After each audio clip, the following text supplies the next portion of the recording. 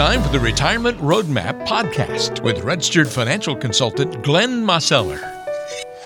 Well, welcome to another edition of the Retirement Roadmap podcast. I'm Walter Storholt alongside Glenn Mosseller, registered financial consultant and the founder and president of Roadmap Financial Consulting in Greensboro with an office on Mears Chapel Road.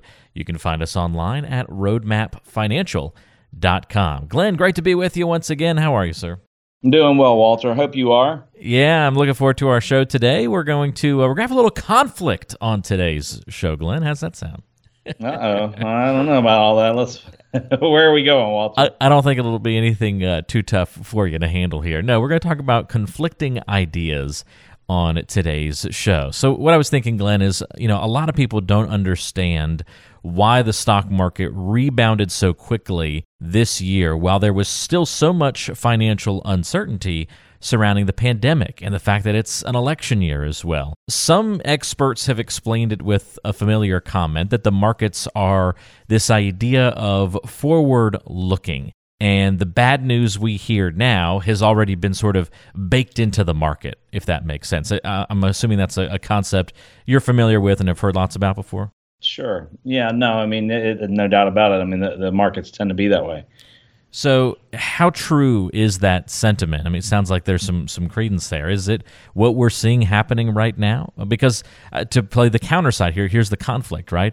I've also heard the phrase markets react to news, and since news is unpredictable, so is the market. So how can you reconcile the markets being unpredictable but also being forward-looking at the same time? Well, Walter, it's just like it's trying to reconcile the reality that there's unknowns out there, right?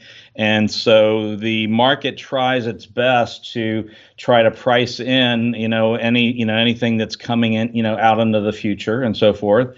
And so, there's a school of thought that, kind of said, well, hey, when things turned down so harsh, and so strongly back in March that, that was overdone potentially. And, and then there was the rebound of saying, hey, it wasn't, it really wasn't quite that bad. Things, the worst is behind us. Things are going to start to get better.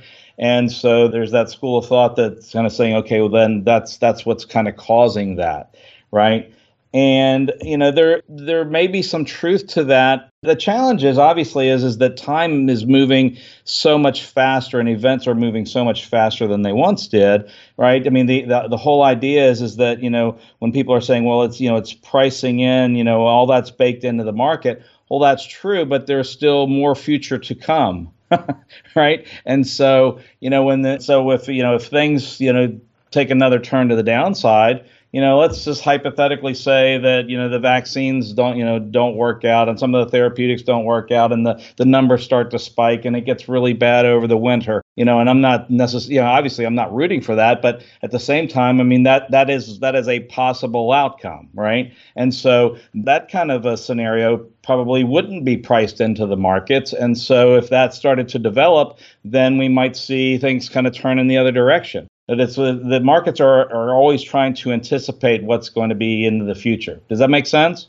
Yeah, so I guess is it kind of this idea that the forward-looking element is more on big picture stuff, but yet there's still unpredictable news that happens that the markets still are reactive to, maybe in the more short term? Well, I mean, there's big picture and little picture too. I mean, there's medium, it's kind of just everything that's there. I mean, there's themes, there's narratives, there's just the what's going on in the culture and what's the overriding belief, or where does the main folks on Wall Street that are trying to decipher what's going on, what do they think is going on, and and how are they giving information to the people who are executing the trades and doing all the things that they're doing.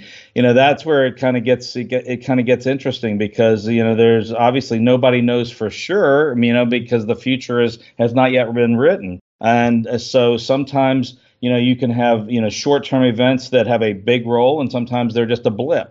Sometimes you can have a longer term thing that's going to happen, and it gets baked in over time, and so it doesn't may be a big thing, but there's time for it to be built into the market, so to speak, and to price it in, so it might not react as dramatically as one might think. It's sometimes it's counterintuitive.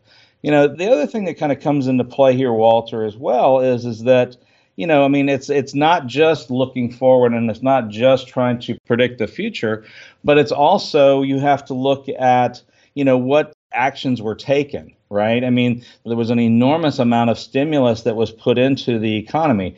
The checks were sent out to the vast majority of Americans. You had the pandemic unemployment, and then you also had the Fed, immediately cutting interest rates down to virtually zero, and creating an additional liquidity in the marketplace so that it kind of buoyed, and brought things back up from the brink. And there was all of those adjustments as well. One of the big questions going forward is that with the checks that were sent out, to most Americans, and also the pandemic unemployment to help folks who were, who had lost their jobs, or hopefully it was temporary loss of job, maybe a furlough, and then they come back. But obviously that the unemployment piece of that kind of has already played through. I mean, the end of July was when that extra unemployment benefit stopped, and so we have August, and now we're kind of halfway through September, and the question is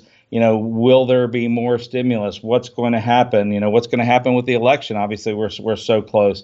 And so, ultimately, if things don't improve and you take the stimulus away that was there on a regular basis until the end of July, if something doesn't happen to create more money flowing in circulation and throughout the economy, it may be difficult for things to be sustainable. You with me? Yeah, I'm with you. I certainly understand where you're coming from, Glenn, and I think that that does make a lot of sense.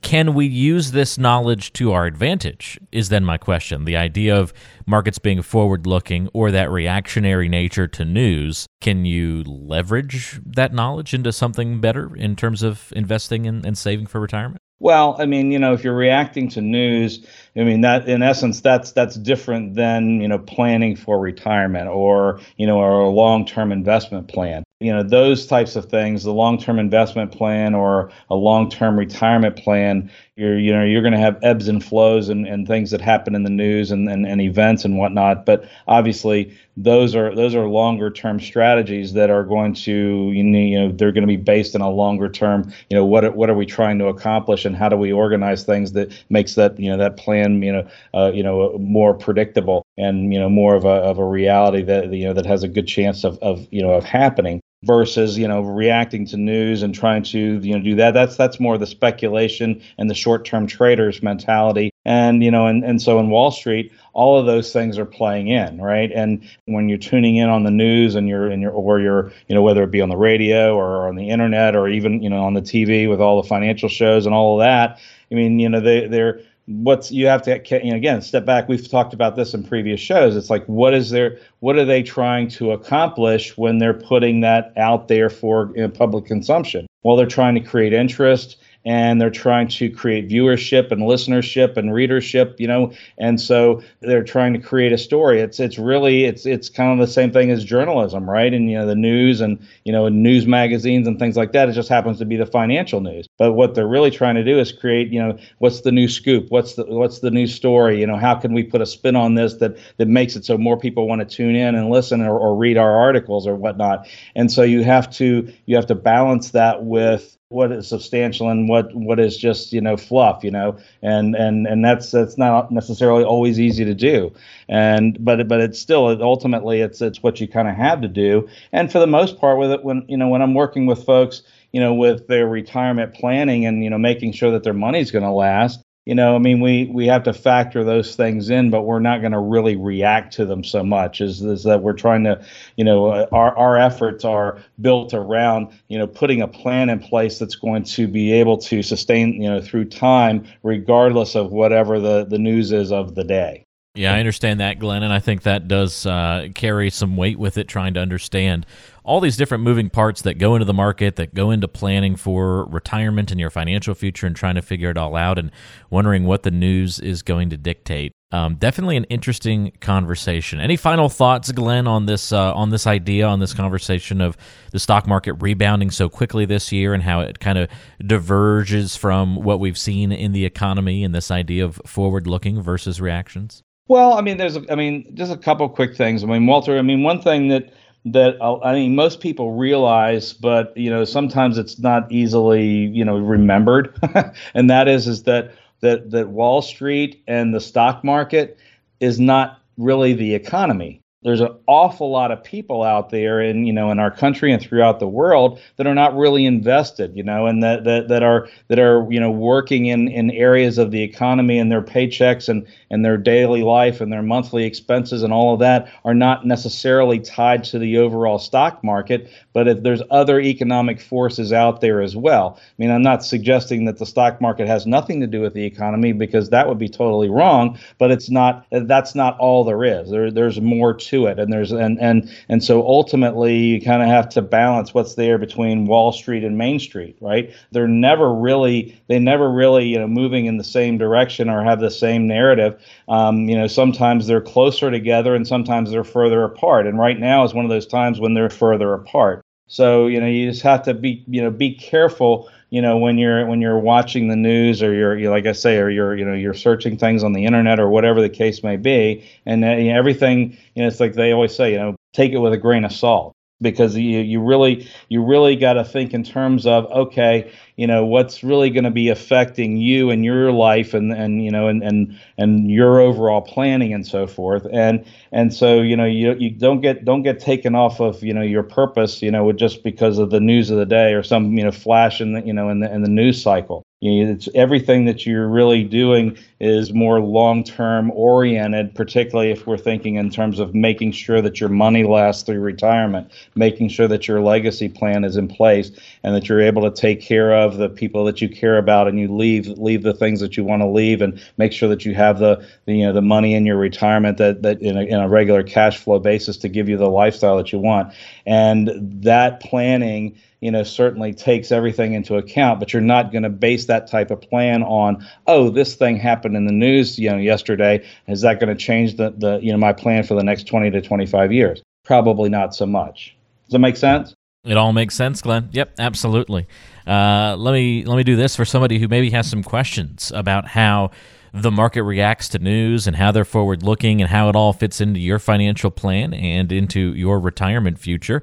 If you're not quite sure how this all works together and you want to look at your custom situation, what's going on in your life, in your financial world, Glenn can help you analyze that and make sure that you're well prepared for retirement so that, Glenn, whatever the market is doing, we're able to kind of handle these ups and downs. And that just becomes more and more important, I feel like, in 2020 and beyond, in this world of uncertainty that we're in right now. We need to certainly make sure that we have backup plans in place and a plan in place that's going to be able to weather all these up and down storms.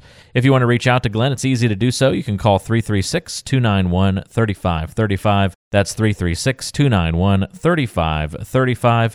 Or you can go online to roadmapfinancial.com and just look for the free consultation button at the bottom of the page. That's roadmapfinancial.com. Glenn, I appreciate your help on today's show. Thanks for the guidance and wisdom, and we'll look forward to talking to you again on the next episode. Fantastic, Walter. Take care now. Enjoyed it. That's Glenn Mosseller. I'm Walter Storholt. We'll talk to you next time right back here on the Retirement Roadmap Podcast.